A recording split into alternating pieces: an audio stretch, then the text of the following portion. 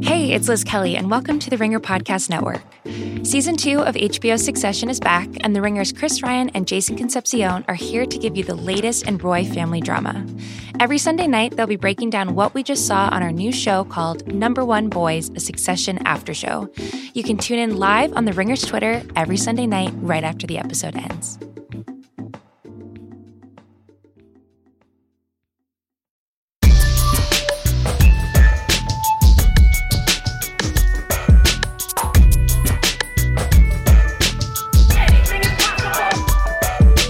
Welcome to the Ringer NBA Show. I'm Chris Vernon, and joining me as he does every Tuesday from TheRinger.com is Kevin O'Connor, a.k.a. Kevin O'Bomber, a.k.a. Kevin O'Conflict, a.k.a. Kevin O'Concert, a.k.a. Kevin O'Camera, Kevin O'Comment, a.k.a. Kevin O'Candyland, Kevin O'Canceled, Kevin! Oh, boy. Okay, that last one, Chris, Kevin O'Canceled after our Beyonce and Kobe discussions last week. Woo! Oh, boy. Oh boy. Yeah, let's move on from that. All right. The NBA schedule dropped yesterday afternoon, and though there were some major games that had been leaked prior to, there were some interesting things that took place. One of which was, given so many of the premier teams are on the West Coast, you have seen a reduction in the late times of doubleheaders. So 22 of ESPN's 36 doubleheaders and 12 of TNT's 31 doubleheaders are now moved to 9:30 or 10 o'clock Eastern instead of 10:30 Eastern. And when you've got the Lakers playing a bunch of national television games, the Clippers playing a bunch of national television games, the Warriors on national TV quite a bit, and then you even have teams like Portland, this is certainly good for the NBA in terms of ratings, but it's good for sports fans everywhere. I mean, I suppose the ones it would affect more would be you living on the West Coast, but that just makes the games earlier. Certainly in the Central Time Zone, we all applaud this, and I would imagine even more so in the Eastern Time Zone, just not having to stay up until 12:30, 1 o'clock to watch some of the best games that are being played. So I was very, very happy to see that. I was happy to see that those doubleheaders are going to start earlier and that those West Coast games are going to start earlier. What about you? It's wonderful, Chris. It's great. I'm happy to see the NBA make this move. And you mentioned like how it would affect me on the West Coast. Well, I don't know, like I'll be splitting time, West Coast, East Coast, because family stuff. However, it's like when you're on the West Coast, if you're going to like a 7:30, 8 o'clock Lakers or Clippers game, you're still missing that earlier game because you're doing pregame stuff, you're traveling to the game. So it doesn't make a difference in that sense. If anything, I think it's a good thing also for at least working on the media side because you're getting out earlier. I think it could be tougher if it's during a weekday for fans maybe getting out of work to get to games. But it seems like just from a quick glance, a lot of these games happen to be on like Fridays and whatnot. So hopefully it doesn't affect fans going to games too much because that would be really my main concern. For media, like whenever the game is, like deal with it. But for fans, hopefully it doesn't affect their travel to and from games. Yeah, Isaac, you'd be able to speak to this the best. Yeah. Do you think that them starting earlier in these Clippers-Lakers games is going to affect the crowd at all? I think a little bit, especially for the Clippers, which has, obviously, we have a smaller fan base. I don't know if this is really a move with the local fans in mind. If anything, I feel like it's actually benefiting national fans at the expense of local fans. But at the same time, I get it. The bottom line is, you got to get eyeballs on TVs. So I understand it. I'm not particularly happy with it just being on the West Coast and knowing that, like, obviously I work in media, so I can get to games on time, but a lot of fans won't be able to, if they're clocking out at 6 o'clock, they might not be able to get to Staples on time, or, there's a lot of traffic around these metropolitan cities. Yeah. You don't say. Like Staples or the new Chase Center in San Francisco, that's going to be really tough to get to.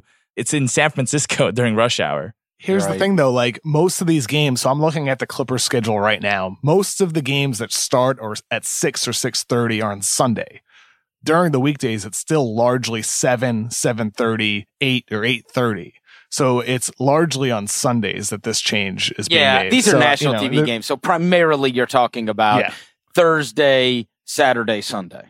Yeah, maybe there's like a bit, I don't know this for sure, but maybe there's a bit more 7 o'clock starts than a 7:30 on a Friday, like I mentioned earlier. But it seems like the 6:30 start time is largely on Sundays, which is a great thing. So that's very considerate, actually. Yeah. Yeah, but certainly for the rest of the country, this is great because as you've been traveling back to Boston a lot, Kev, it's brutal. I mean, and I can only imagine imagine Boston because they say these games, right? Like, I mean, you're talking about it's 9:30 Central Time, which is my time zone.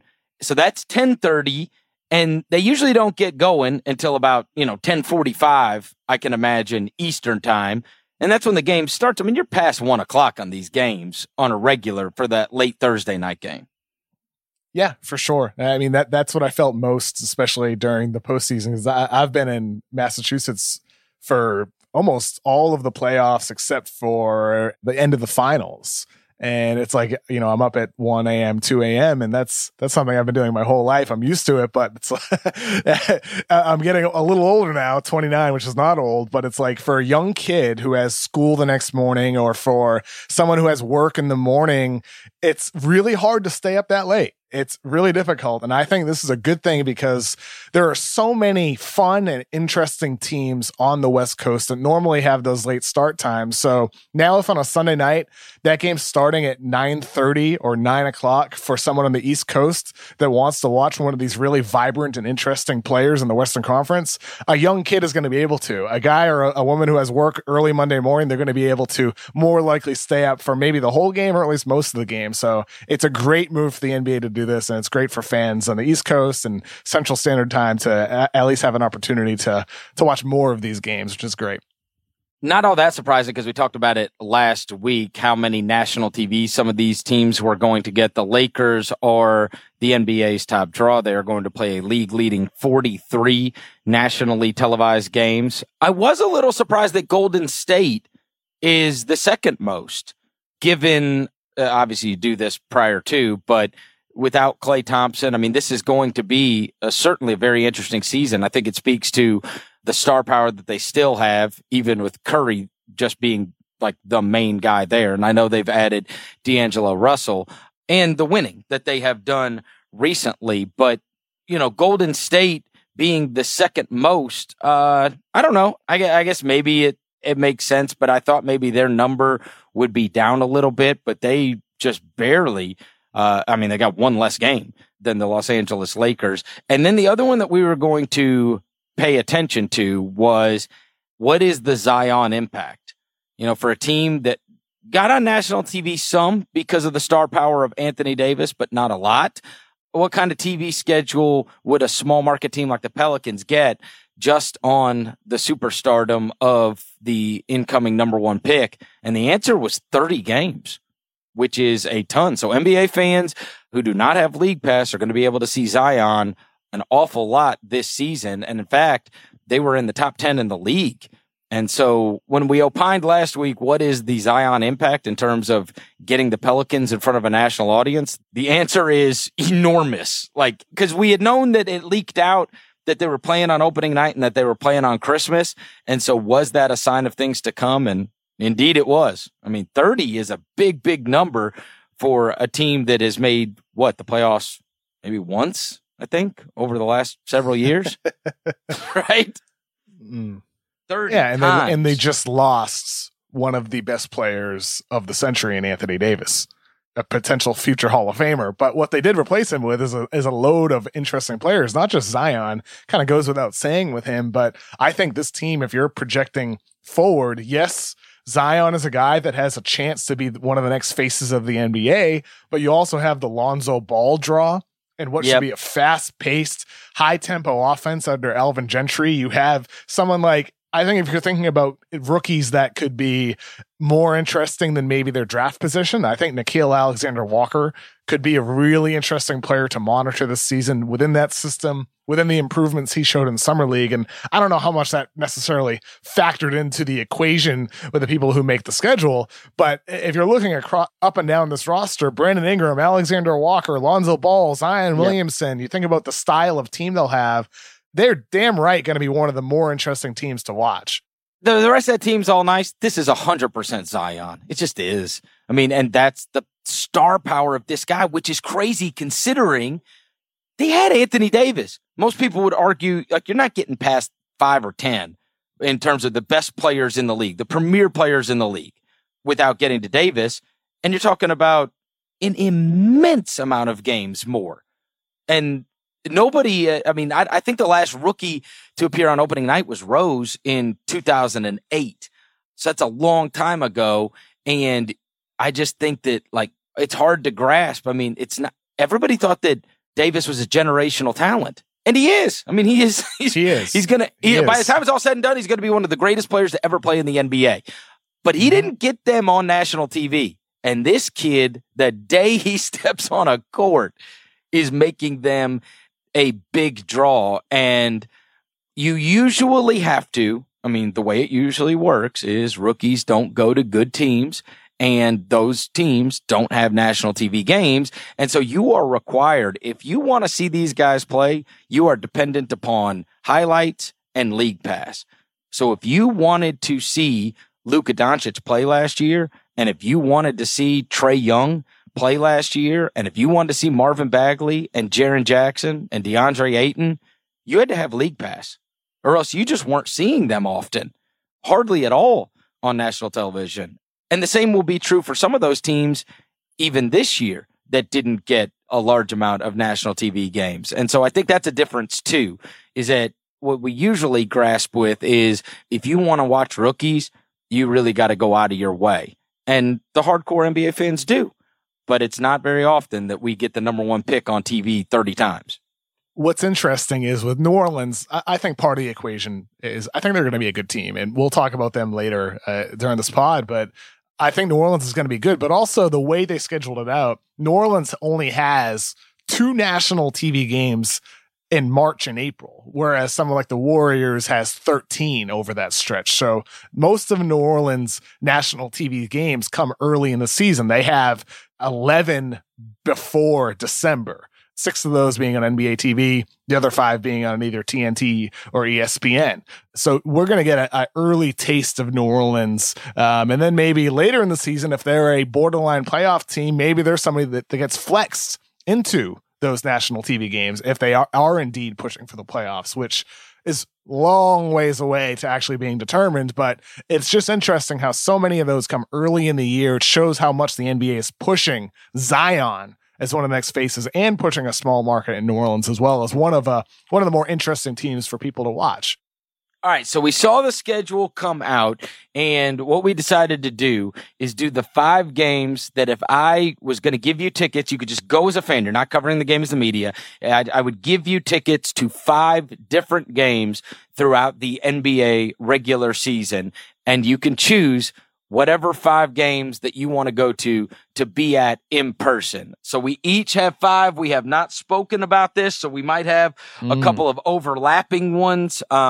If we do have ones that overlap, I've got a couple extras that we can throw in there to try to get to the most amount of games that we could possibly go to if we were each offered a pair of tickets to 5 games of our choice. I'll let you start, Kev. What is the first one that you would go to if I was going to give you tickets to it? March 3rd. Raptors at Suns. Just kidding. I'm kidding. That's not the game. It is on March 3rd, though. I almost turned off my microphone. Just walked away. On March 3rd, Sixers at Lakers. Oh. That game really stands out to me because I'm thinking about this will be a premier matchup. It's on national TV, TNT, Tuesday night. We got these 2 jumbo squads, these new look squads with Philadelphia and Los Angeles that can play these massive lineups. If you're thinking about potential finals previews, this early March game could be one of them. And that's a game that I would want to be at. It's a game that I hope to be at since it's in LA. I'm fascinated by the idea that both of these teams can play so big, especially Philadelphia, what they can do out there on the floor. I think it'd be a potential finals preview in early March, Chris. And we recall that Embiid has come up huge given that opportunity. When the big lights were on and he got his chance to play in LA, he went absolutely off, and then tweets and Instagrams up a storm afterwards. Remember when he tagged what was it? LeVar Ball or something, right? He said that was his location after the game.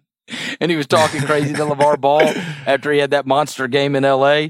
But no, it's a huge stage for Embiid too that he has performed great on. All right, so you got Philly. By the way, one thing about Embiid though, like I'm going to be fascinated to see this coming season. We'll have plenty of time for season preview, but with Joel Embiid, with this new personnel around him, how much that impacts the way he's perhaps used by Brett Brown. I wonder if there's any system changes that happen there. Never mind, like, what kind of shape will Joel Embiid be in? Will he ramp it up a lot and be in the best shape of his life? There's so many little interesting sub-storylines with him specifically. Well, and I'll tell you this, I think it could be massive for him because it would theoretically give you more of the inside-out look if you've got a big next to him like Horford that can stretch out the defense all the way to the top. And the closer to the basket I can have Joel Embiid, the better off as far as I'm concerned. If he never takes another three, it's okay by me.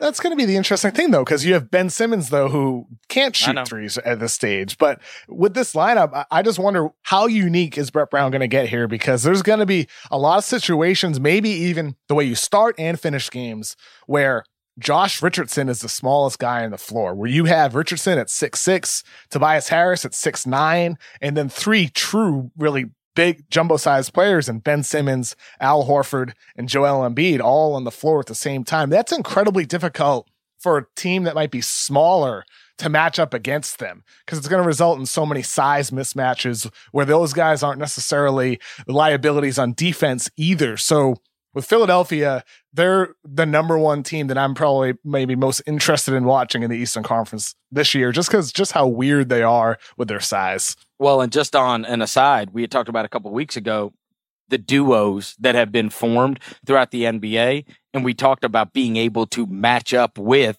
the Lakers size, which causes such a mismatch when you have LeBron and you have Anthony Davis out on the court, that we thought people would have to go big. Well, there's nothing bigger than what they've got in terms of that lineup in Philadelphia. First game I jotted down was that opening night, which is Zion against Toronto.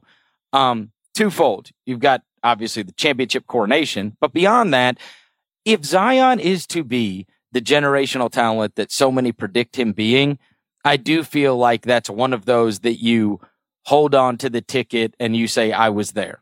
His first ever NBA game, I got to be there. And I look at it and say, in 20 years, that could be something extremely significant. Like that, you could always say, hey, I was at Put it on eBay. Yeah, I was at his first game. And I say that, and I don't know if I would necessarily say it, except for that buzz that was felt inside that Vegas arena.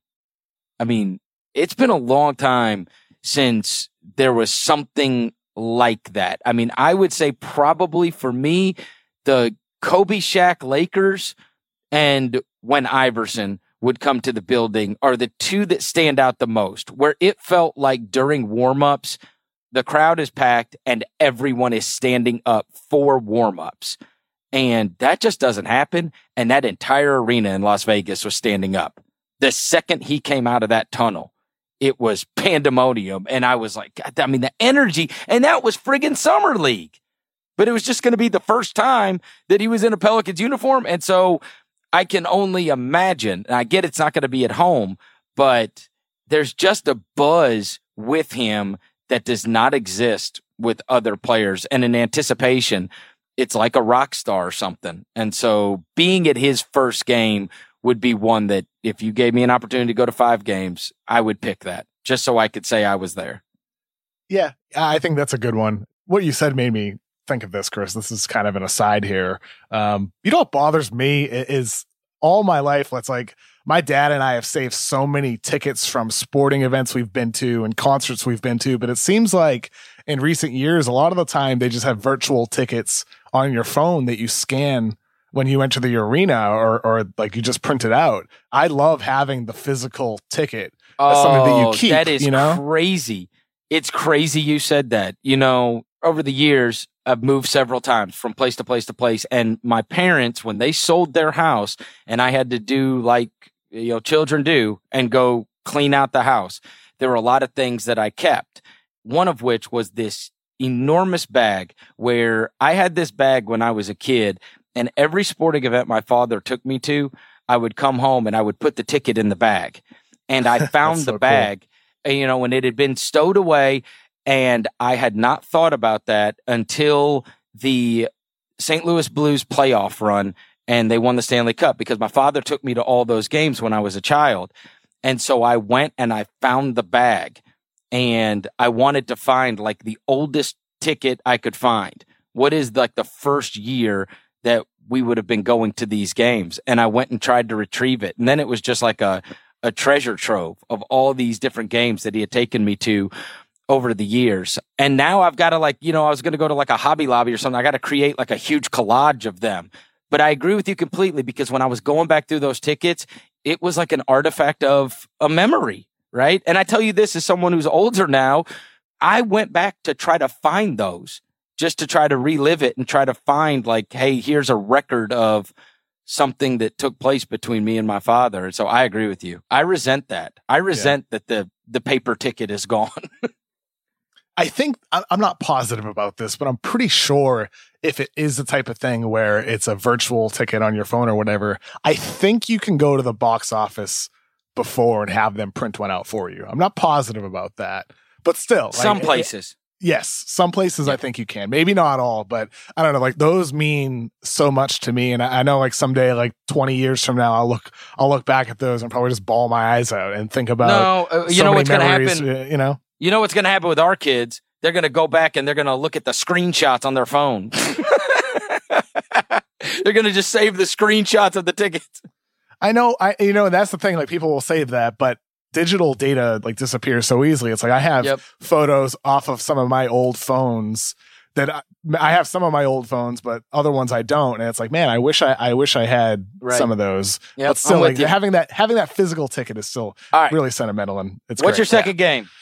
Let's move from the Pelicans to another Pelicans game. I have January 20th. Pelicans at Grizzlies. What? Zion versus Jaren Jackson and Ja Morant and Brennan Clark. This exciting young new Grizzlies squad against one of the other more interesting, exciting, promising young squads with the New Orleans Pelicans. So I would want to go to a game with two of the brightest futures in basketball. New Orleans at Memphis. All right, well, I'm going to take this a step further for you. Number one, we have to get you here for that. Number two, that'd be dope. It is the one, being in Memphis, that we look for on the schedule every year. A, who is the opponent? B, is it going to be like on stage on national TV? Because it is like the Christmas game, I suppose, that some teams look for. It comes on Martin Luther King weekend. Obviously, with the Lorraine Motel being here in Memphis, and it has been turned into the National Civil Rights Museum. It is a massive celebration of Dr. King's life that entire weekend in the city. And they have a symposium where they bring in, the legends of sports. And I mean, they have honored everyone from Bill Russell to Willie Mays to on down the line. And they have a big symposium where they talk about race and culture and sports. And so it gives the opportunity to have center stage on that day. It is the one day that is cared about deeply. And so for it to be a massive premier opponent and be on national TV was certainly cause for celebration, because the Grizzlies are only going to be on national TV twice. And one of those is that game where Zion is going to be here. But more importantly than that, it gives the opportunity.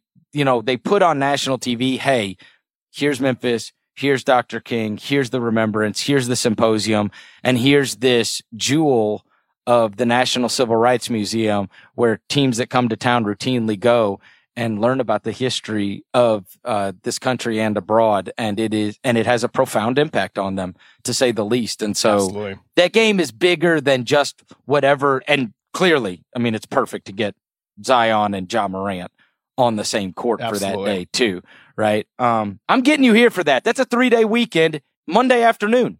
I'm glad you brought that up, Chris, because Martin Luther King Day in the NBA is more than just about basketball. It's a celebration of his life, a celebration of how far we've come, a reminder of how far we as society still need to as well. And basketball, the fact that it can be a platform for that conversation and for that celebration is a really beautiful thing. And especially for them to have that game in Memphis on that day with these two teams around this great game. That's going to be a great weekend and especially a great day. I'm getting you here for that. That is for sure. That'd be perfect.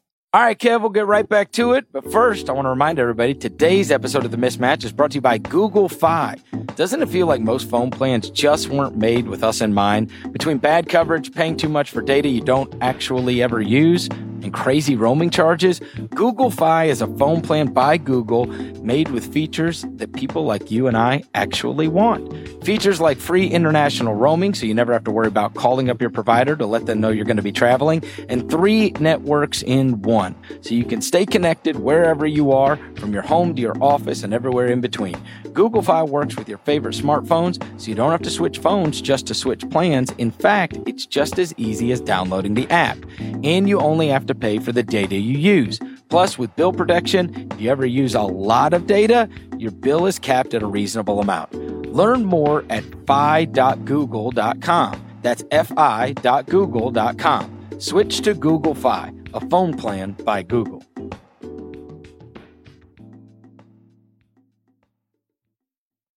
All right, my second one is, well, it's not as nice as yours. It is more pessimistic than the optimism that you showed us. Bright Future Suns? No. Phoenix? In fact, maybe I'll come crash at your house. Oh, uh-oh.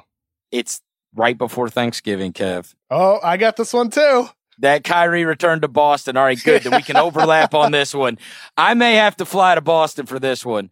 And maybe me, you, and Simmons can all go to this game. And Simmons' dad, we can go to this game. I mean, look, everybody's got the day off work tomorrow too. So as if it were not going to be the most raucous, just vehement booing that has ever taken place. And I need to bear witness to this. When you're going to tell that entire crowd that they've got off work tomorrow, I mean, forget about it. Forget about it. That is like, I mean, if you were going to draw up, how could you get the most ridiculous crowd possible for the Kyrie Irving return? That would be the way.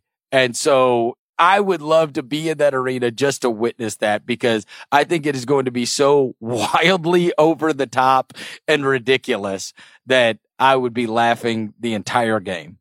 Seriously. I feel like every time he touches the ball, he's going to get booed from the time he runs out of the tunnel till the fourth quarter. And then I kind of want to see if he does the thing where he tries to go for 50, which would be even funnier.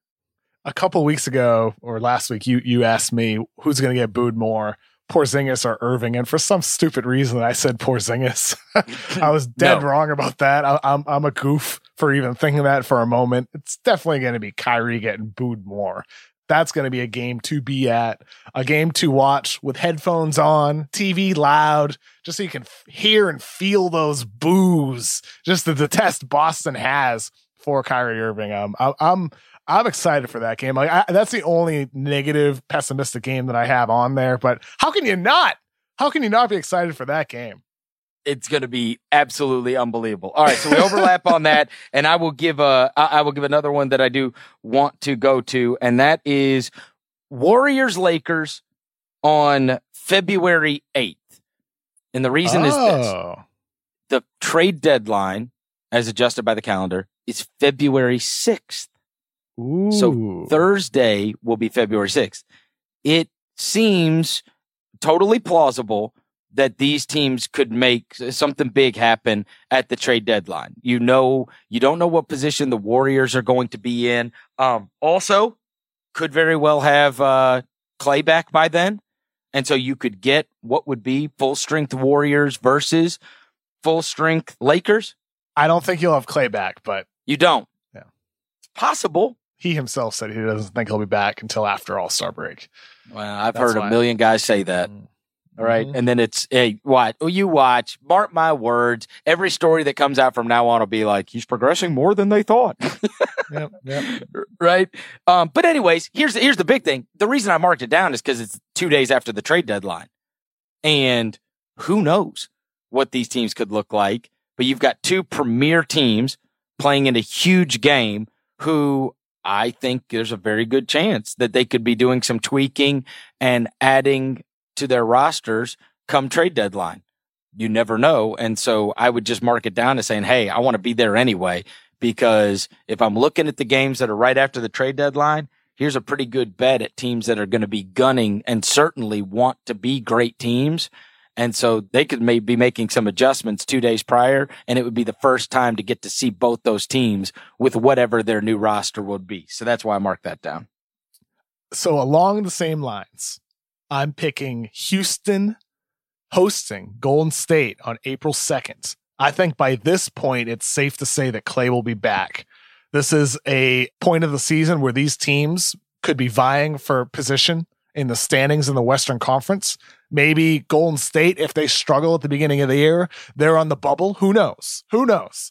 But these teams historically have had epic battles. I think April 2nd, with Klay possibly back by that point, both teams hopefully at full strength and full health.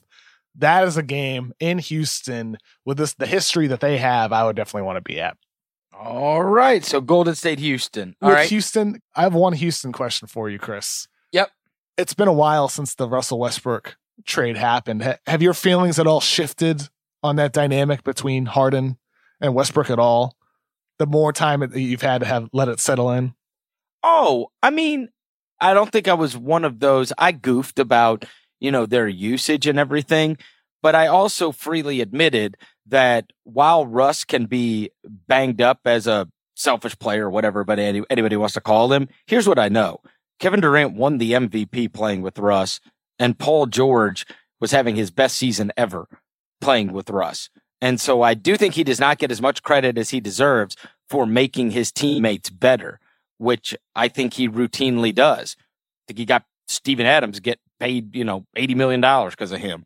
And there's a lot of other guys that benefited from playing with him and had their best percentages or seasons playing with him. So the idea that could not work, I don't buy that in the least. But I think there's only two options, Kevin.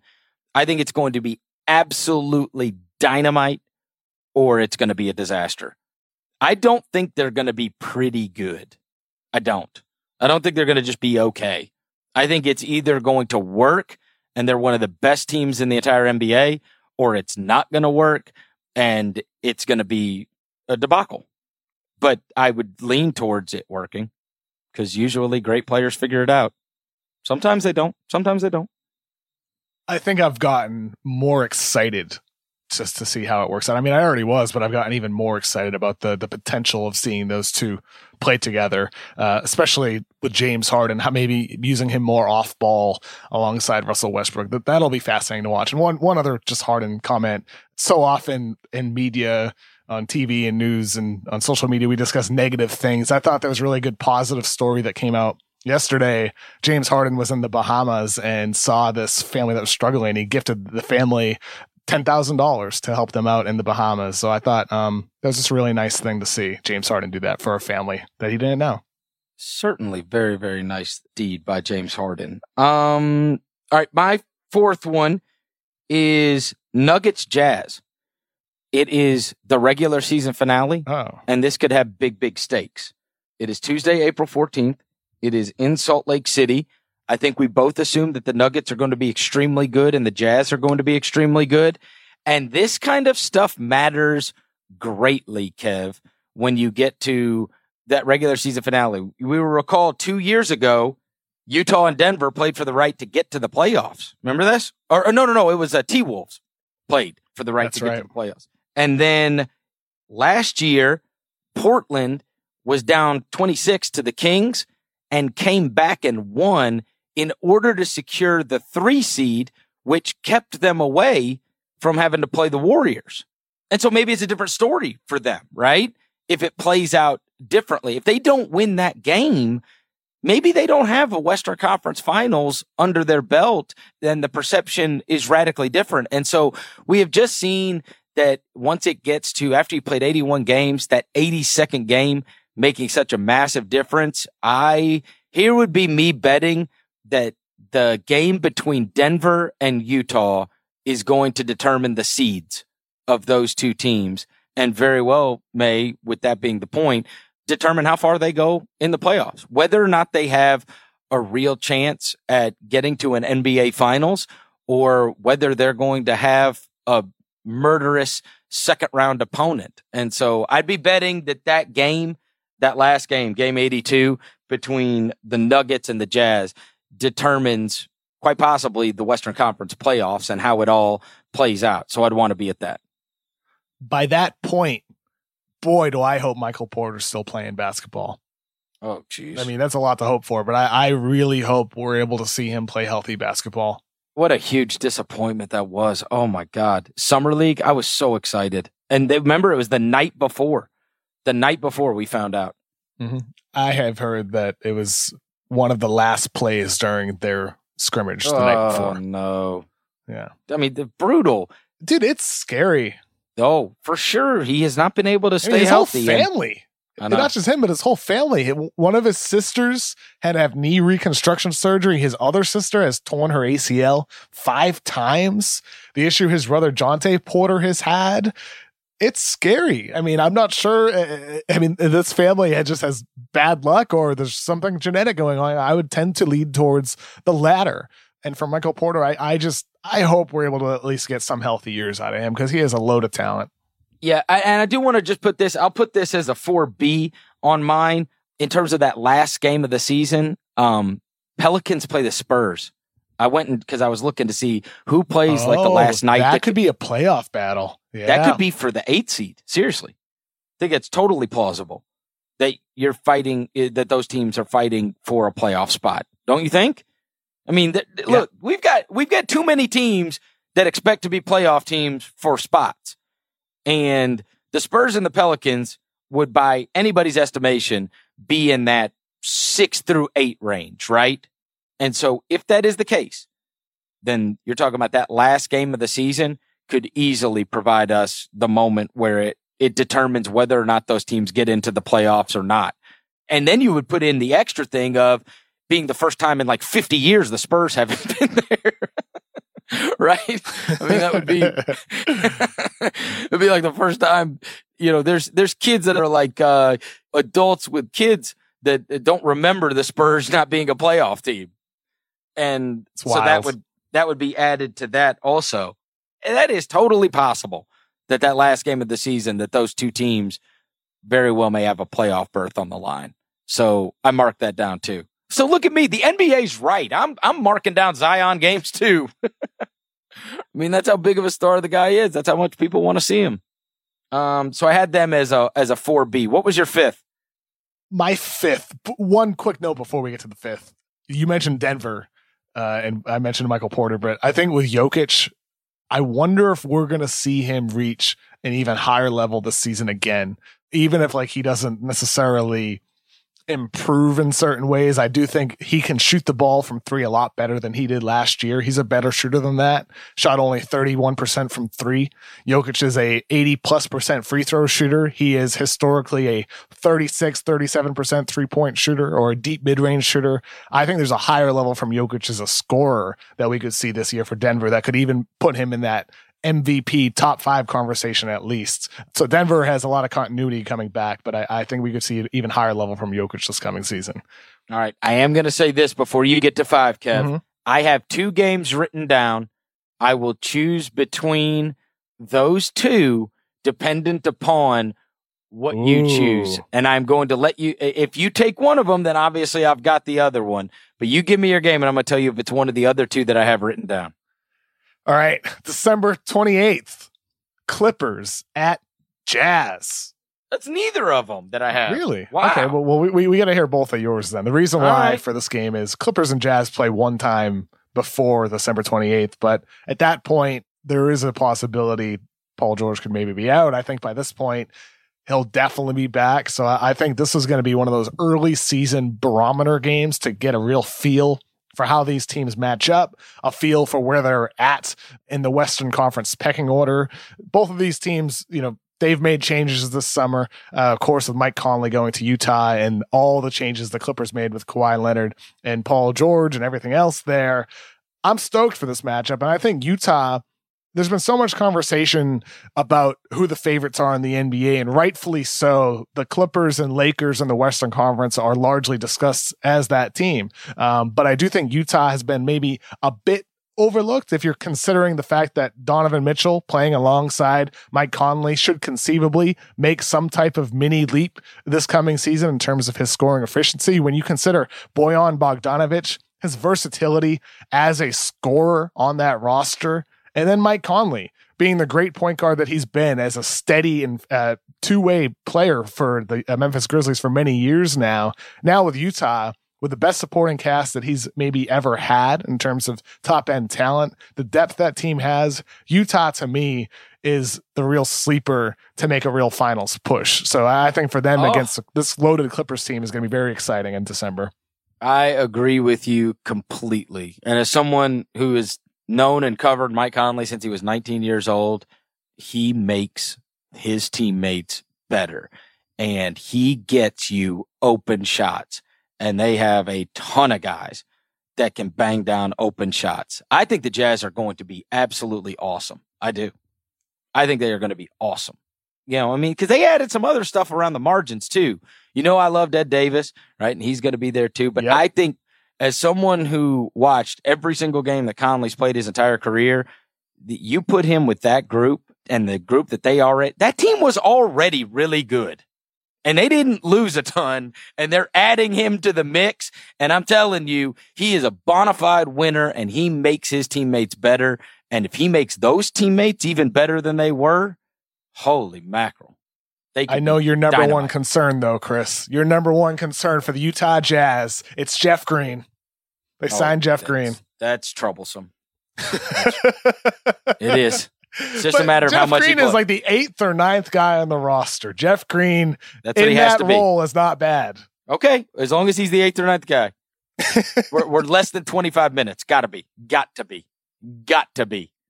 So that the other can outweigh it. All right, you didn't take either of mine. Okay, let's hear them. Well, because neither of us put this on there, I end up having to go with this one, which is January 25th, and that is the Lakers Clippers.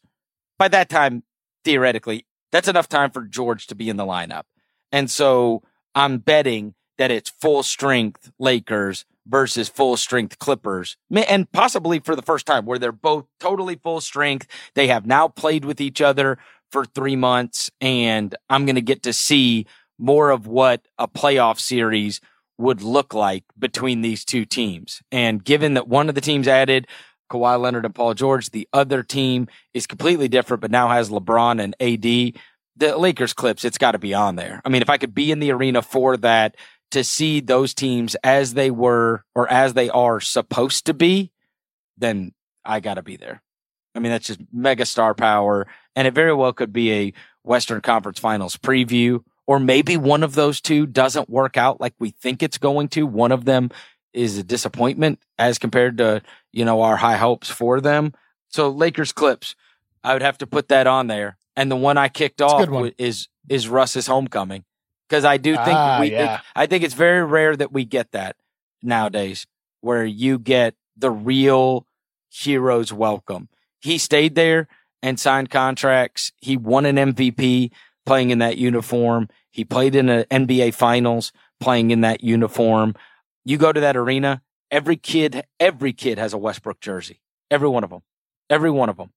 And so it's a different deal than what you get we have so many of these homecomings that are not going to be fun homecomings, right? Every kid that owns a Porzingis jersey in New York is pissed, right? And I do think that you are going to get, and hopefully Chris Paul's still playing with the Thunder by then, because that could be super fun. But Russ going back to Oklahoma City, we don't get that many opportunities where the guy goes back and there is the massive standing ovation and the emotions that go with it. And we certainly didn't get that with Durant, but it is different in a small market. And the fact that he was their guy and he repped for them and rode for them for so long, I do think it's going to be a special night to see him go back there. But that's not on the list anymore. I mean, if I only get 5 games, I got to go to that Lakers Clippers game. All right, your 5. Those are good I've got ones. these right. I've got Philly Lakers, Ja Morant versus Zion Williamson, I've got Boston and Kyrie. I've got Golden State, Houston, and the Clippers and Utah. And then my 5 games, if you gave me tickets, are the Zion debut, the Kyrie return to Boston, Warriors, Lakers 2 days after the trade deadline, Nuggets, Jazz, last game of the season, and then the Clippers, Lakers on January 25th. I think we did pretty good.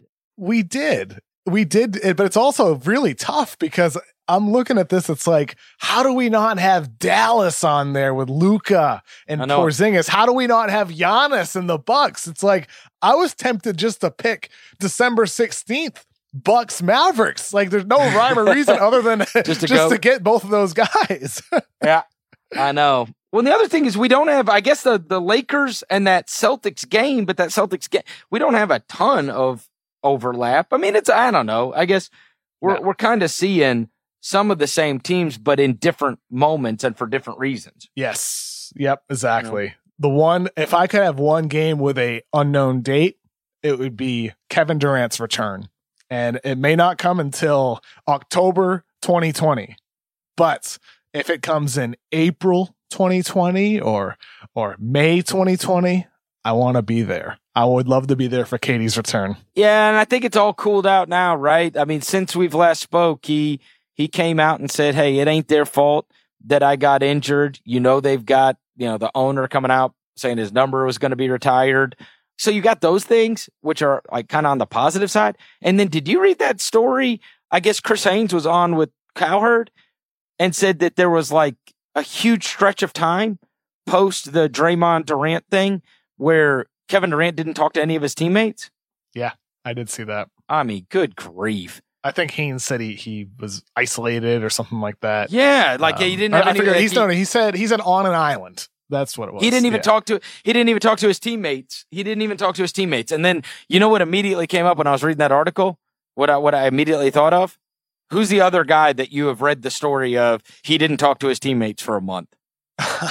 Who? I wonder who. Kyrie? I mean, these two, I swear, if things go wrong in Brooklyn, they're just going to play the damn silent game. Between the two of them. I think these two, they're made for each other. Kyrie and Kevin. What happens when you put two guys that don't talk to their teammates together? We're about to find out. Oh, boy. Yeah, it's going to be fascinating to see the leadership dynamic and how that develops in Brooklyn over this coming season, but then the season after that, Katie's first full year back. I do wonder, I think it's important for Kenny Atkinson and Sean Marks and that team to add some veteran presence on that roster. I'm going to tell you this, though, and when I read that about the Kevin thing, and then obviously harken back to the Kyrie thing, I've been around an NBA team for 17 years, okay? I'm telling you, that is so weird. I can't imagine just a guy not talking to the other guys. You are around each other all the time. All the time. Your whole life is spent with each other. You are at a shoot around. You are back at the hotel. You're all running into each other all the time at the same hotels. You are riding on the bus together to the games. You are shooting around before the game together. You're back in the locker room with literally nothing else going on. Like you're in a locker room with 12 other guys, 15 other guys. There's nobody else in there. So you're just in close quarters and doing the same stuff every day, all day. And the idea that it's been reported twice that there are these guys that just don't even talk to their teammates for like a month on end is so weird to me.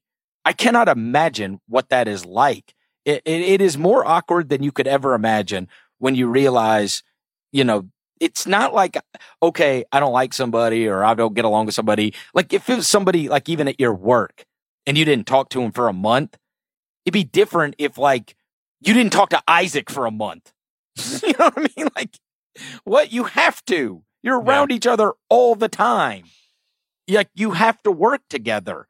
And so this whole, they don't even speak or whatever, or they isolate themselves is just, it's strange stuff. Strange stuff.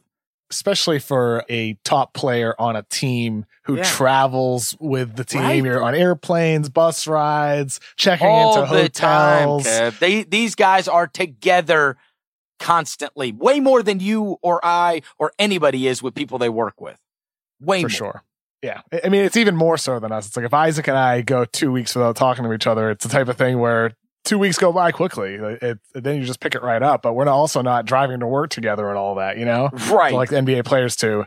It's a little bit interesting how that happens. And I don't know. I think Brooklyn's going to be great. They're going to be a finals contender once those guys are hopefully 100% healthy and they're moving forward. But I'm curious about the leadership dynamic. That's my one hesitation with them.